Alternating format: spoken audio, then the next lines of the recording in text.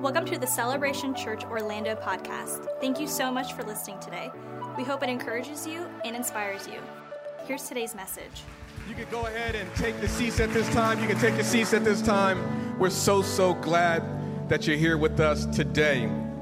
Man, I've been waiting for a while to make this statement. So let's lean in for a second. We got a Zoom right here, Josh. I want to look into the camera. I want to make sure everybody hear it, so we can make sure, because I want the enemy to hear this. We're back. We're back. It is so good to be in this vicinity to worship with every single one of you today, even with you who are watching us from home. It's a new venue, but it's the same God. I've learned more often than not that God can switch up the environment a little bit, but it's the same God that breathed in the lungs of Jesus and he rose from the grave is the same God that is breathing on his church. We are back and we're more excited than we've ever been. And I'm excited for the season that we're in, because we're in a season that I think is really fit for where we are. And we're talking about heart for the house. That's kind of where we are. And ultimately what we resolved a past couple of weeks, we've been talking about that when God really begins to stir your heart, it's inevitable that it's going to activate your hands. That's just a byproduct of it. Think about anything that you've ever really been passionate about. At some point, you begin to put some action into it. And that's what we've been unpacking for the past couple of weeks. We've been looking at it through the lens of Nehemiah. And I'm growing to learn that it's one of my favorite narratives in Scripture. That's a big statement for me. Please believe me, I know it's a big statement, but I'm really learning because it literally deals with everything. It deals with when you have a heart for some things. It deals with having vision. It deals with leadership. It has so many components to it. And so for week one, we talked about how Nehemiah was sitting in his palace. He was comfortable. He was living his best life. He was literally living in a palace, but when he heard about the broken condition of people that were more than 800 miles away, many of which he may have never met before, but yet God began to stir his heart. He began to weep. He felt compelled that he had to do something about it. We know that he got out of his comfort zone and he went into Judah, into Jerusalem, and he began to rally the people to begin to build. And that's what we ultimately talked about. Last week, Pastor Mike had preached an incredible message. If you didn't hear it, I want you to go back and check it out. Can we give it up for Pastor Mike? He's sitting in the back right there, preached such an incredible word last week. And I love the title of it. I mean, even the title of his message had a little swag to it. It was, "We're just getting started." And I believe this. Like, you can't say that you can't have a message title like that and be too, "We're just getting started." Like, you got to put some stank on it when you're like, "Man, we just getting started." Like, we're just getting started. So he really helped us to understand that we are just getting started. He talked about the importance of Nehemiah beginning to inspect the environment, making sure he took inventory of what was around him so he knew how he needed to move forward. It was such a strong message. And this week I have the incredible opportunity to continue in this. Now, I want everyone that's in here, I want you to listen to me. Everyone that's checking us out from at home, this is one of those messages I want you to take notes on, because I really believe that this is something that I really believe will feed your soul for decades to come. If you have your Bibles, I want to invite you to join me in Nehemiah chapter 4. We're going to look at 3 verses, but we're going to hit some other scriptures during the course of our time together. But Nehemiah chapter 4, starting at verse number 1, this is what the word of God says. "Now when Sanballat heard that we were building the wall, he was angry and greatly enraged. And he jeered at the Jews. And he said in the presence of his brothers in the armies of Samaria, 'What are these feeble Jews doing? Will they really restore it for themselves? Will they make sacrifices? Will they finish it all in one day? Will they receive the stones out of the heaps of rubbish that have burned all like that?' Tobiah the Ammonite was beside him, and now Tobiah had some things he wanted to add to it. He said, 'Yeah, what are they building? If a fox goes up on it, it will break down their stone wall.'" You see the opposition, you see the tension, this vision that God had given Nehemiah to build, this confidence that people were beginning to move. And now we see that Sanballat and Tobiah showed up, and they had some really harsh words to talk about the activity of God amongst the community of God. Today I want to talk about a very real subject, and that subject is opposition. What do you do when you feel opposition from the thing that you know that God has called you to do? Because the truth of the matter is sometimes it's not going to be a popularity contest. The truth of the matter is sometimes you're going to face some resistance. And I believe that if we can look at the way that Nehemiah responds to this, I believe it can be inspiration for every one of us. If you're taking notes, this is what I simply entitled today's message, Protect the House. Protect the house. Let's pray. God, we thank you. we're so thankful for your word. We're thankful for opportunities where we can come together and gather in your name. So, Lord, we pray over the next few moments that you give us open eyes that we can see you. Give us open ears that we can hear everything that you want to speak to us, God, and give us open hearts to receive everything that you have for us. It's in Jesus' name that we pray. Amen and amen. What are the lengths that you go to protect what is yours?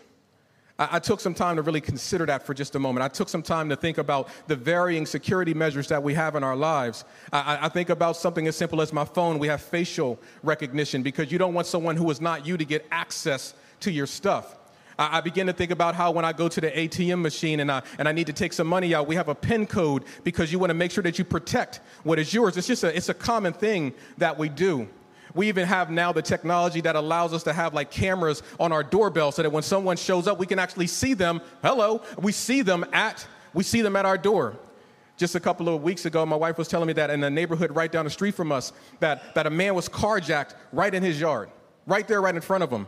But they were able to catch them because he had one of those fancy cameras that saw the people, because oddly enough, even in the day of COVID, they're doing crimes and they still don't wear masks. You would think of all times, you could get away with wearing a mask right now and people won't think it's weird. Even then, they still didn't have a mask on, and so they were right there for the camera and they were able to catch them. That's the links that we often go through to make sure we protect what is ours. I remember when Meg and I moved into our home, the first thing that we bought was a state-of-the-art, well, wait a minute. The second thing that we bought was the security system. First thing we bought was I had to get cable. Like you guys don't understand the struggle. Like when we were saving up for our house, we cut off cable, we cut off the internet. I was hijacking other people's resources just so I even cut off Netflix. I would like open up a new Netflix account every 30 days when it expired. That's the kind of grind that we were on when we were saving up for our house. So for me, it was like a point of freedom that when we moved into our house, didn't have no furniture. If I really think about it, Dave Ramsey would be so upset. But we didn't have any furniture. We didn't have anything. But the first thing I said is I need to have my internet. I need to have every cable channel that was ever created there. No TV, but it just made me feel good that we finally had some things that I had to say no to for a long time. True story.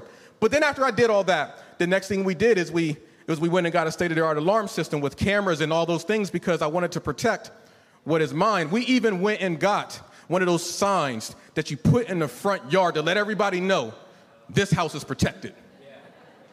You can walk by here if you want. I got cameras all around here. This house is protected. I got signage and everything.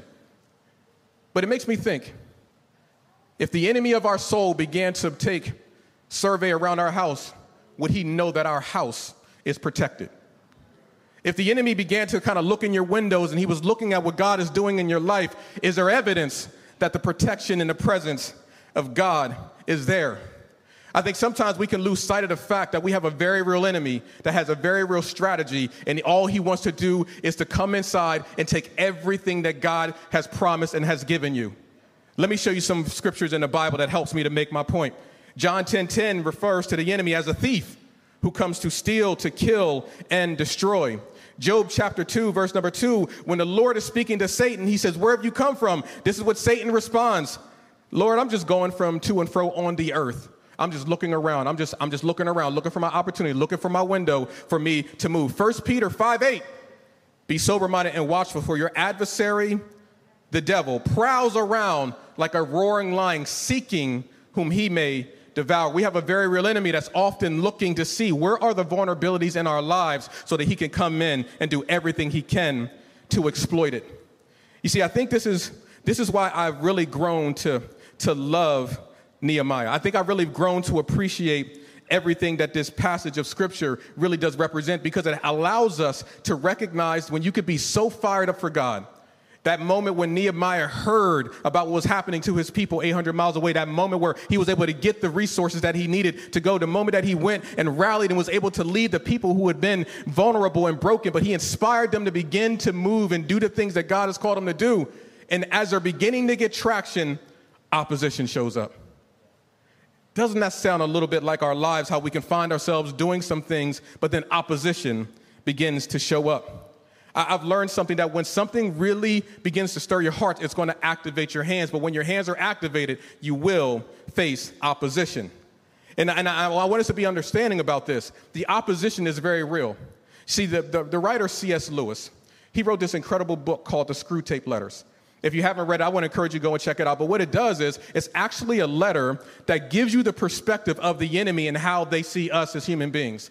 It really is like one of those like role reversal things. So when you're reading the book, you're actually reading it from the enemy's perspective. And it gives you some really profound insight if you really consider the fact that we are dealing with strategic and intelligent evil that really does want to oppose us. One of the quotes that he says in there, coming from the enemy's perspective, he's actually encouraging another one of his disciples and how he can attack the people of God. And this is what it says.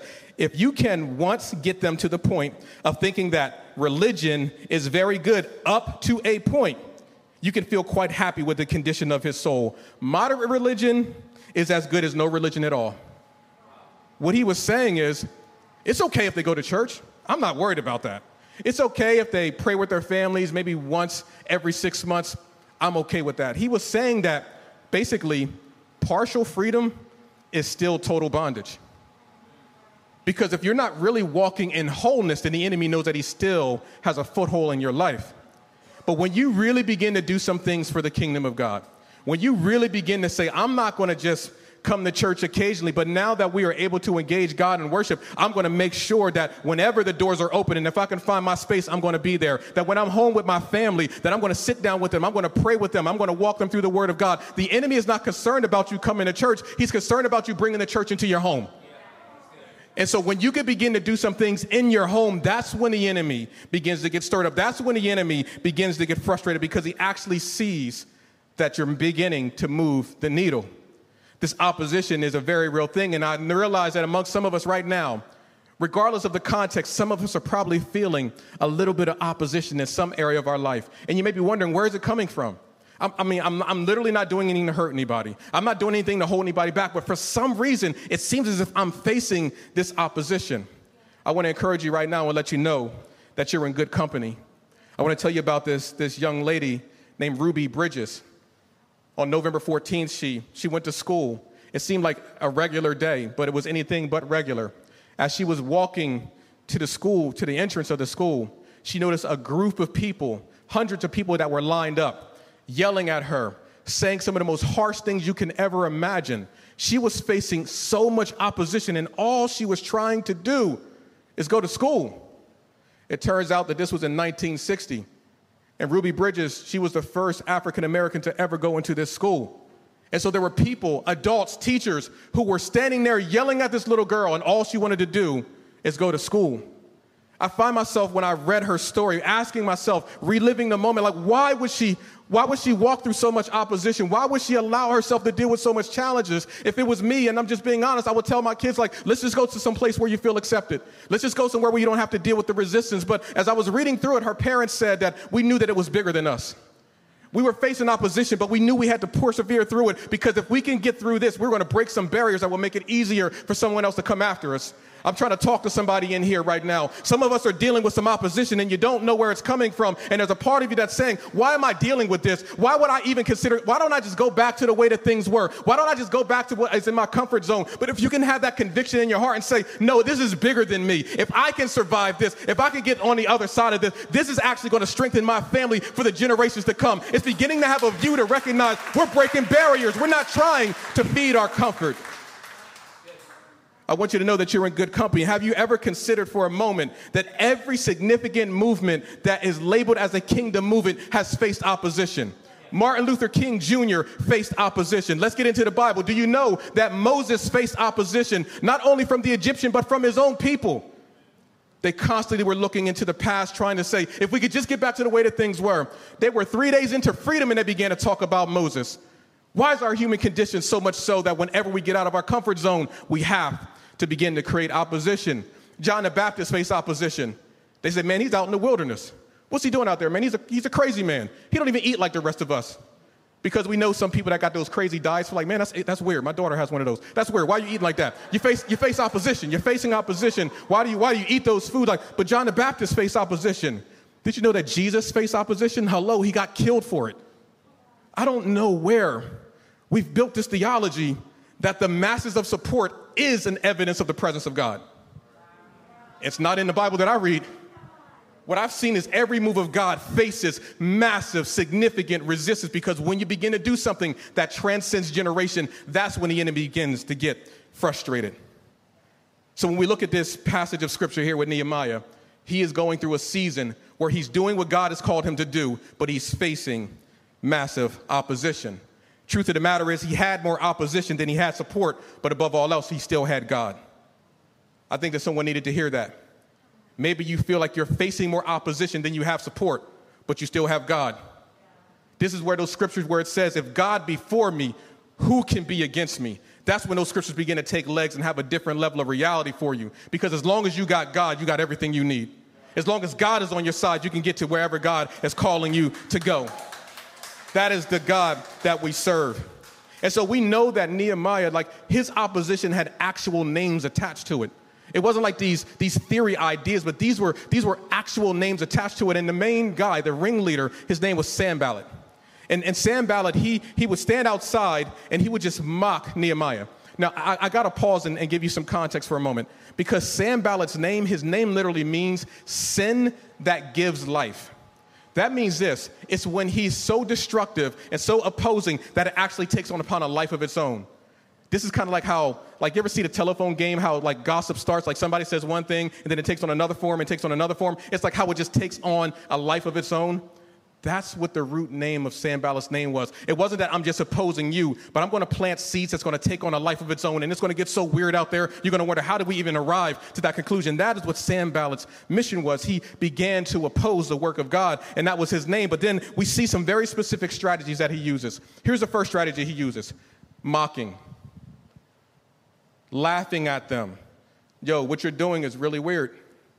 I don't understand why you're like, you guys don't even have the strength to do that. It literally makes no sense what you're doing right now, the mocking that's there. Then he shifts into another lane, criticism, critiquing everything that they were doing. Just, man, like, why are you doing it that way? And then his friend came alongside, like, yeah, like, you're trying to build a wall. Like, if a little fox ran up that wall, it's going to fall down. In other words, you don't have any stability. You're not even doing it right. Have you ever noticed that there's a shortage of a lot of things, but there never seems to be a shortage of critics? My God. You can have a shortage of resources. You can have a shortage of patience. But there's never seems to be a shortage of critics. I've never seen more experts at things they've never done before in my entire life. It's amazing how everyone who's never done what you've done wants to tell you how to do it. Let me move on. They were dealing with criticism. Just opposition and resistance. And then the next thing was, well, let's bring confusion into the equation. When you study the narrative and you begin to see Sanballat, he begins to just sow confusion amongst the people. He's trying to bring some confusion. And then he shifts into intimidation with threats. Man, we're going to hurt you. This is going to hurt you. This is actually going to set you back. Then he begins to attack Nehemiah's character. He begins to attack his character and then begins to plot attacks against the people. Listen to me. Maybe one of those things stood out to you right now. Maybe that you're thinking, like, you know what, man, I feel like I'm dealing with a lot of criticism right now. Whenever you're doing something that God has called you to do, at some point, people are going to critique it. And the quicker we can embrace that, the quicker that we can resolve that, the quicker we can get to where God's calling us to go. It's when we're surprised that the criticism is the thing that should be concerning to us. I've gotten to a place that I'm surprised when I don't have opposition. I've actually gotten to a place where I'm concerned with it. Because here's what I know. In the Bible, whenever you're doing something for the kingdom of God, there is resistance. If I'm doing something and everything is super smooth and easy, at some point I got to say, God, am I doing it the way that you want me to do it? Now, listen, I'm not looking for problems. Listen, I'm not looking for, we got no problems, big fella. I'm not looking for any problems. But what I am saying is I recognize that if I'm doing some things for the kingdom of God, at some point we're going to begin to face resistance. At some point, people are going to criticize us. At some point, someone's going to mock it. At some point, people are going to be confused. At some point, you're going to have to deal with some threats and intimidation. This is what the Bible subscribes to us and is preparing us for how we respond when we face oppositions from a very real enemy. Stay-at-home mom who decided to forgo all the education that you have, but you decided to stay home to take care of your family, you're going to deal with criticism. Stay-at-home dad that decides that I'm going to say no to some things. I'm not going to travel as much, but I know that I need to be home with my children. You're going to face some criticism from it. That people are going to say, like, no, you need to do more so you can make more, but maybe God is compelling you that you just need to stay put and make sure that you're protecting your house. I'm trying to encourage some of us in here today that when we make decisions that can go a generation beyond us, you will begin to face some opposition. I think when we look at Nehemiah, there's 3 things that he does that could be encouraging for us, that could be helpful for us, that can give us some hope, that can be a pathway of how we can and should respond when we find ourselves facing opposition. Here's the first thing. It's super important. Make up your mind. Just make up your mind. Here, let me read to you what it says here in verse number 6. So this is after they faced their initial opposition. It says this: so we built the wall, and the wall was joined together at half of its height, for the people had a mind to work. That means that even while the enemy was criticizing them, they made up their mind. That means that even while they were facing attacks, they had made up their mind. That even while the enemy was threatening them, they had made up their minds. They had made their minds up that they were going to do what God has called them to do. Listen to me, church. Let me help you in here. If you can just make up your mind that no matter what you face, you're going to be faithful to the things that God has called you to do, you'd be surprised at how much peace and strength you will have. If you can just make up your mind that God has called me to do it, and even if I face opposition, even if I face challenges, I've made up in my mind that I'm going to do it. I am convinced there is nothing more of a waste than someone who is incredibly indecisive.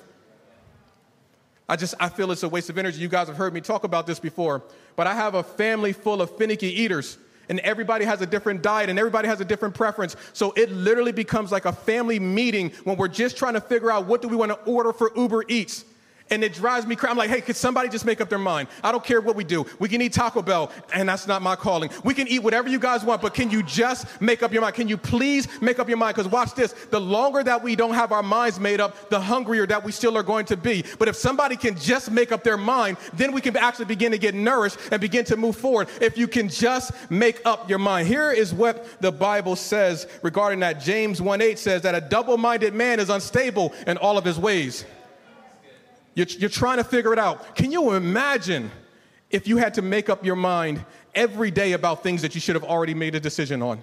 Like, just imagine. Like, I know for me, there are days when I get up, I walk into my closet, and here's how let me just give you all a little bit of information about me. When I walk into my closet and I'm trying to determine what is the garments that God wants me to wrap myself with today, it's a decision-making process. Typically for me, it starts with the shoe.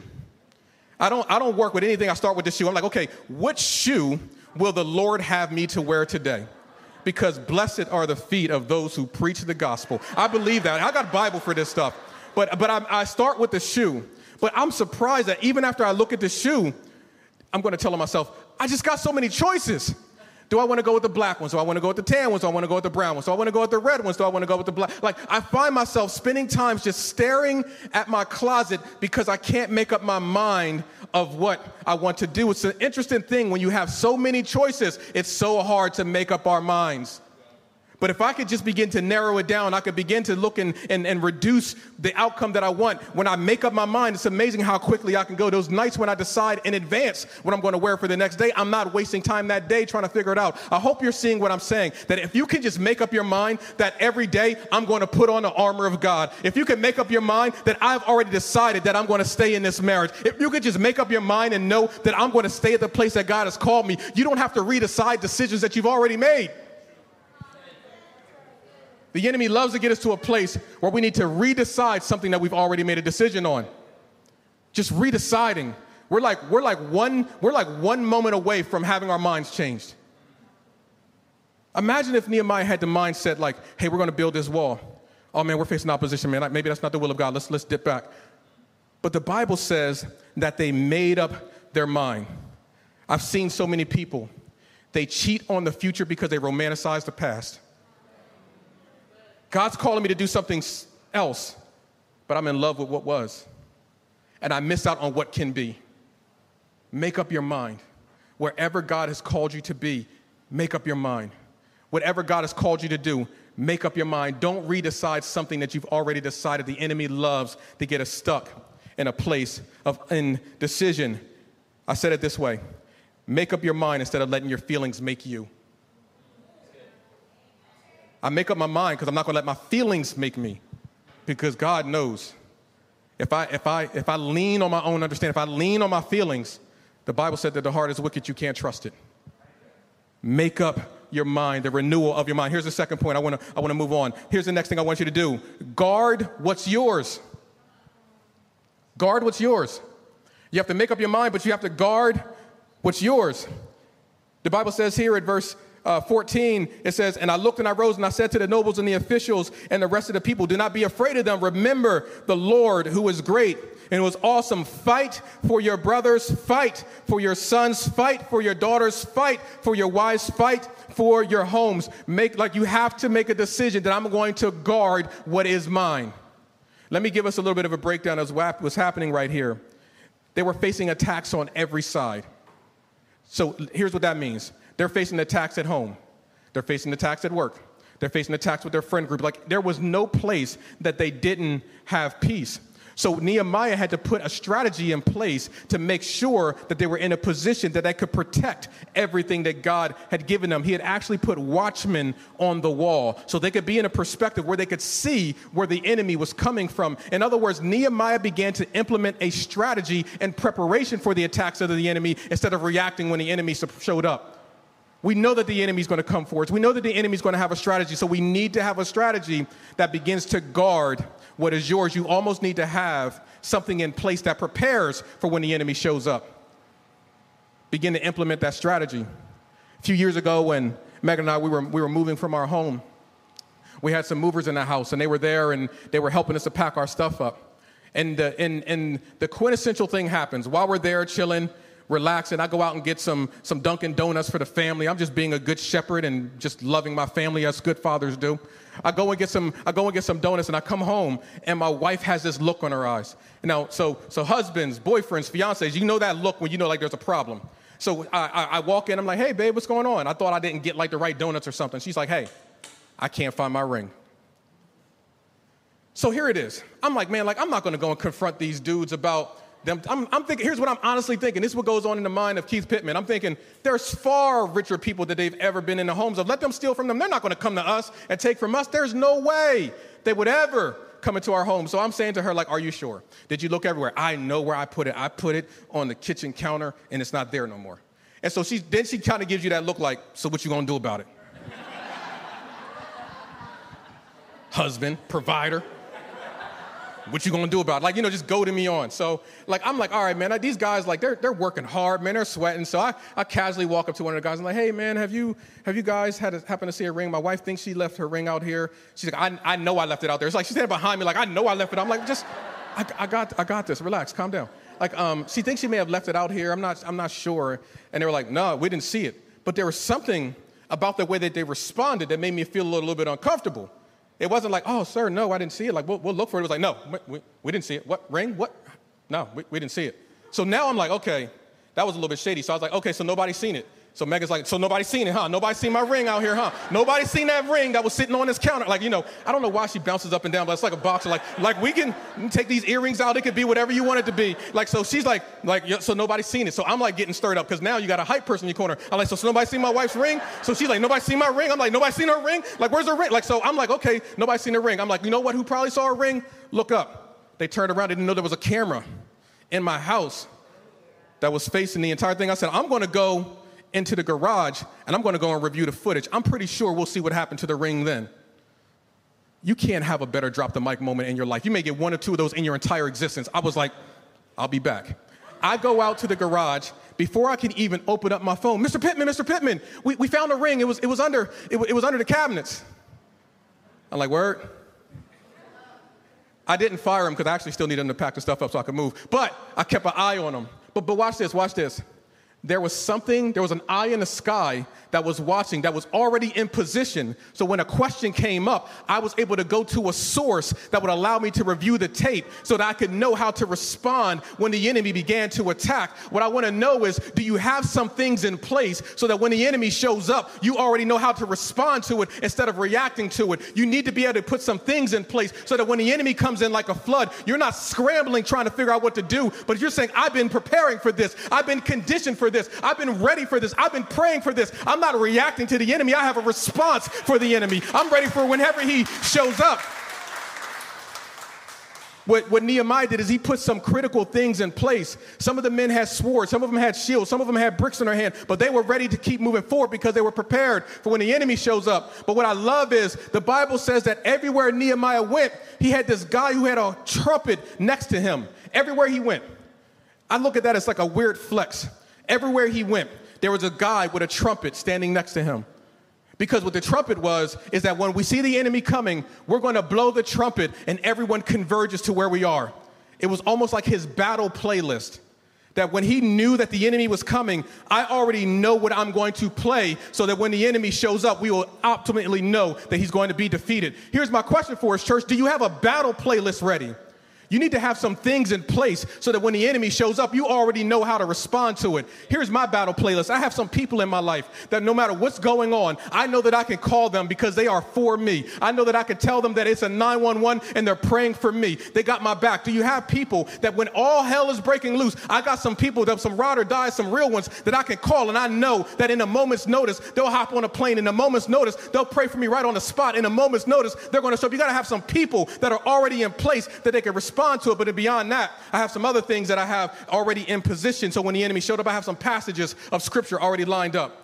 I already have a whole narrative of different scriptures in different seasons so that when I feel like I'm being attacked by the enemy, I'm not wondering, where's that verse that deals with anxiety? Where's that verse that deals with stress? Where's that verse that deals with fear? I just open up my trusty resource and I go to the file that says anxiety, and I'm able to read from what the word of God says about how I need to respond. I have a passage of scripture that I'm able to refer to. When I feel like I'm under attack, I'll turn to Isaiah 54:17. I'm reminding myself that no weapon formed against me shall prosper. When I'm feeling isolated and alone and rejected, I will find myself turning to Deuteronomy 31, where God says, I will never leave you. I will never forsake you. I am with you, saith God. You got to have a battle playlist where you're able to recognize what God is doing in your life. When I find myself feeling that I don't have what I need, I'll turn to a good old song that I love, Psalm 23. The Lord is my shepherd. I shall not want. God is with me. And if you don't have a battle playlist ready, you're going to find yourselves trying to scramble when you have the resources right in front of you. I even have a worship playlist that's already queued up. Just some songs that you know that'll take you in. And Tarek, I'm not talking about the songs that it takes you 8 minutes to get to the good part. I'm talking about, I need some songs sometime that we entering in immediately. I'm going to give you my age right now, but I'm talking about some good old-fashioned Fred Hammond. Some of y'all don't know about that. Y'all Google a little bit of Fred. You know what I'm talking about, Jonathan. No weapon formed, like, I'm not going to, that's the best I got. No weapon formed against me shall prosper. That'll get you in your feels, I'm telling you. Turn to a little bit of Tasha Cobbs. There is power in the name of Jesus. Come on, you start to get some of those songs in your spirit. It'll make you feel like you could do anything.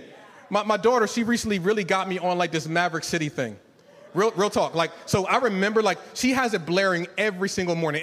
It's borderline obnoxious, but she'll have this music blaring so loud every morning, and I'm like, I can't take it. She said, Dad, you gotta listen to Maverick City. I'm like, no, like, I'm used to listening to some old school folks. I'm used to listening to some. I'll listen to a little bit of You Make Me Brave when I'm feeling afraid. Like, I got some playlists, but she's like, no, I need you to listen to a little bit of Maverick City. I clowned her for almost a year, refused to do it, and then one day, she was playing volume 1 of their third album, and it said, fill the room, fill the room.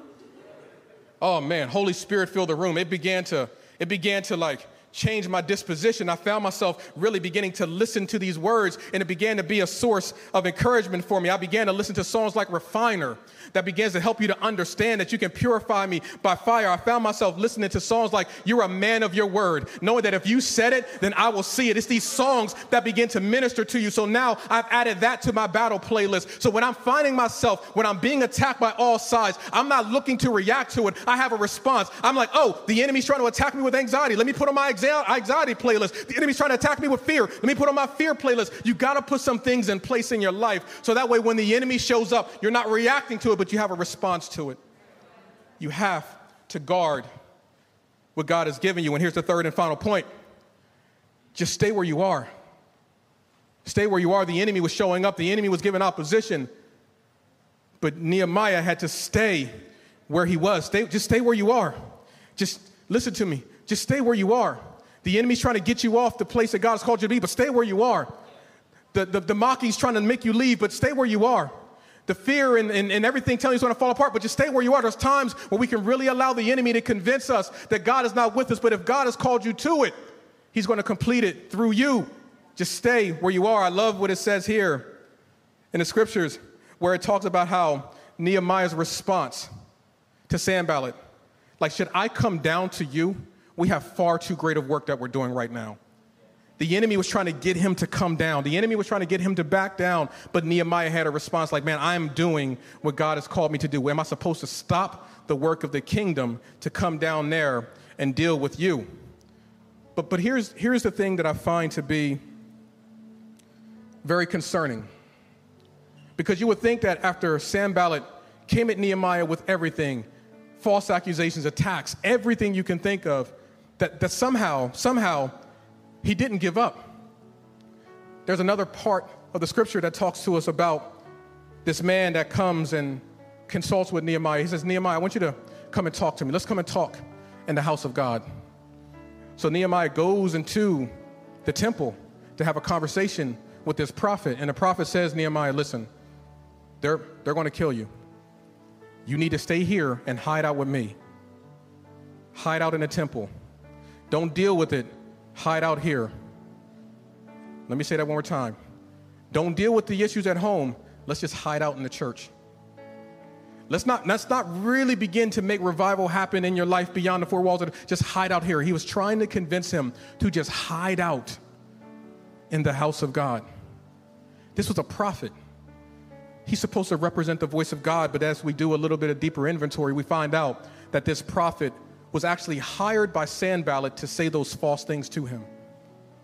We got to be real careful that just because somebody's quoting scripture doesn't mean they're speaking truth. That just because someone can add in Jesus' name to the end of a statement, it doesn't mean that God sent them. 1 John 4:1 says this, Beloved, do not believe every spirit, but test the spirits to see whether they are from God. For many false prophets have gone out into the world. There's a lot of opinions. There's a lot of Christianese out there, and there will even be people that say, "Hey, I've been praying for you, and God told me that it's time for you to move on. God told me that it's time for you to give up the work that He called you to do, the thing that He gave you the resources to do, everything that He was leading you to do. Now God's telling me to stop it when we haven't seen it completed. Your season's up." But the scripture says that God didn't send them. It says, try every spirit. Please understand that the enemy will use every single strategy that he has to convince you to leave the thing that God has called you to do.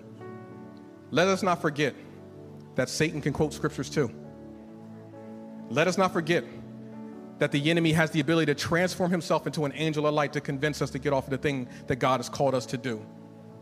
So here's my plea for you. Whatever it is that God has called you to do, wherever it is that God has called you to be, stay there. Stay there. Stay in that marriage. That even though someone came up to you and said that, yeah, and you actually can leave, stay there.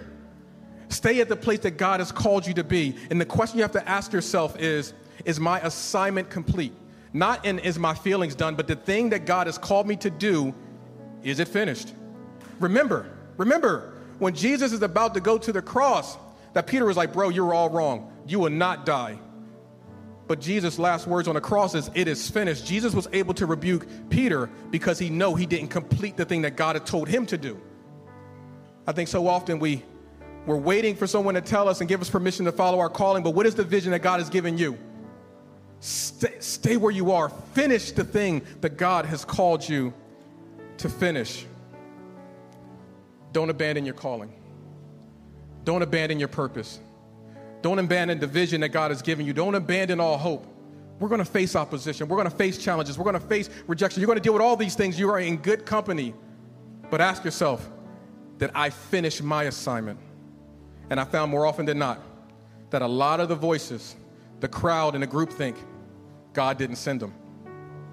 Stay faithful and be rooted where you are. I think one of my favorite things about this passage of Scripture is recognizing that God provided the entire way. That when Nehemiah's heart was stirred to go and support and care for his people, that God had provided him with the resources, God had provided him with the people, God had provided him with the vision, God had provided him with the strategy, God had given him everything that he needed to accomplish the thing that God was calling him to do. And what I want to encourage every one of us is that as we take inventory of things that are shifting, that if God has guided you to it, he will provide you with everything you need to get through it.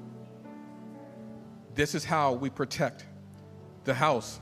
This is how you protect what God has given you, is by trusting and knowing that God is with us. You know, I recognize that it's in moments like this that some of us may find that there's some space in our life where we need to lean on God a little bit more.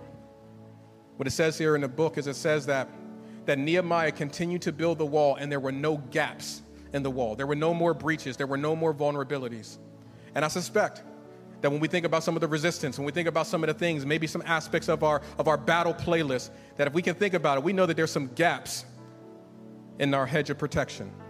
And what I want to do is I want to pray for some folks. So if you're in here, I want you to humbly take a self-inventory and say, Keith, you know what? I do have some gaps on my walls. I have some areas, some discrepancy, some things where I feel as if what God is calling me to, I don't see that gap closed just yet.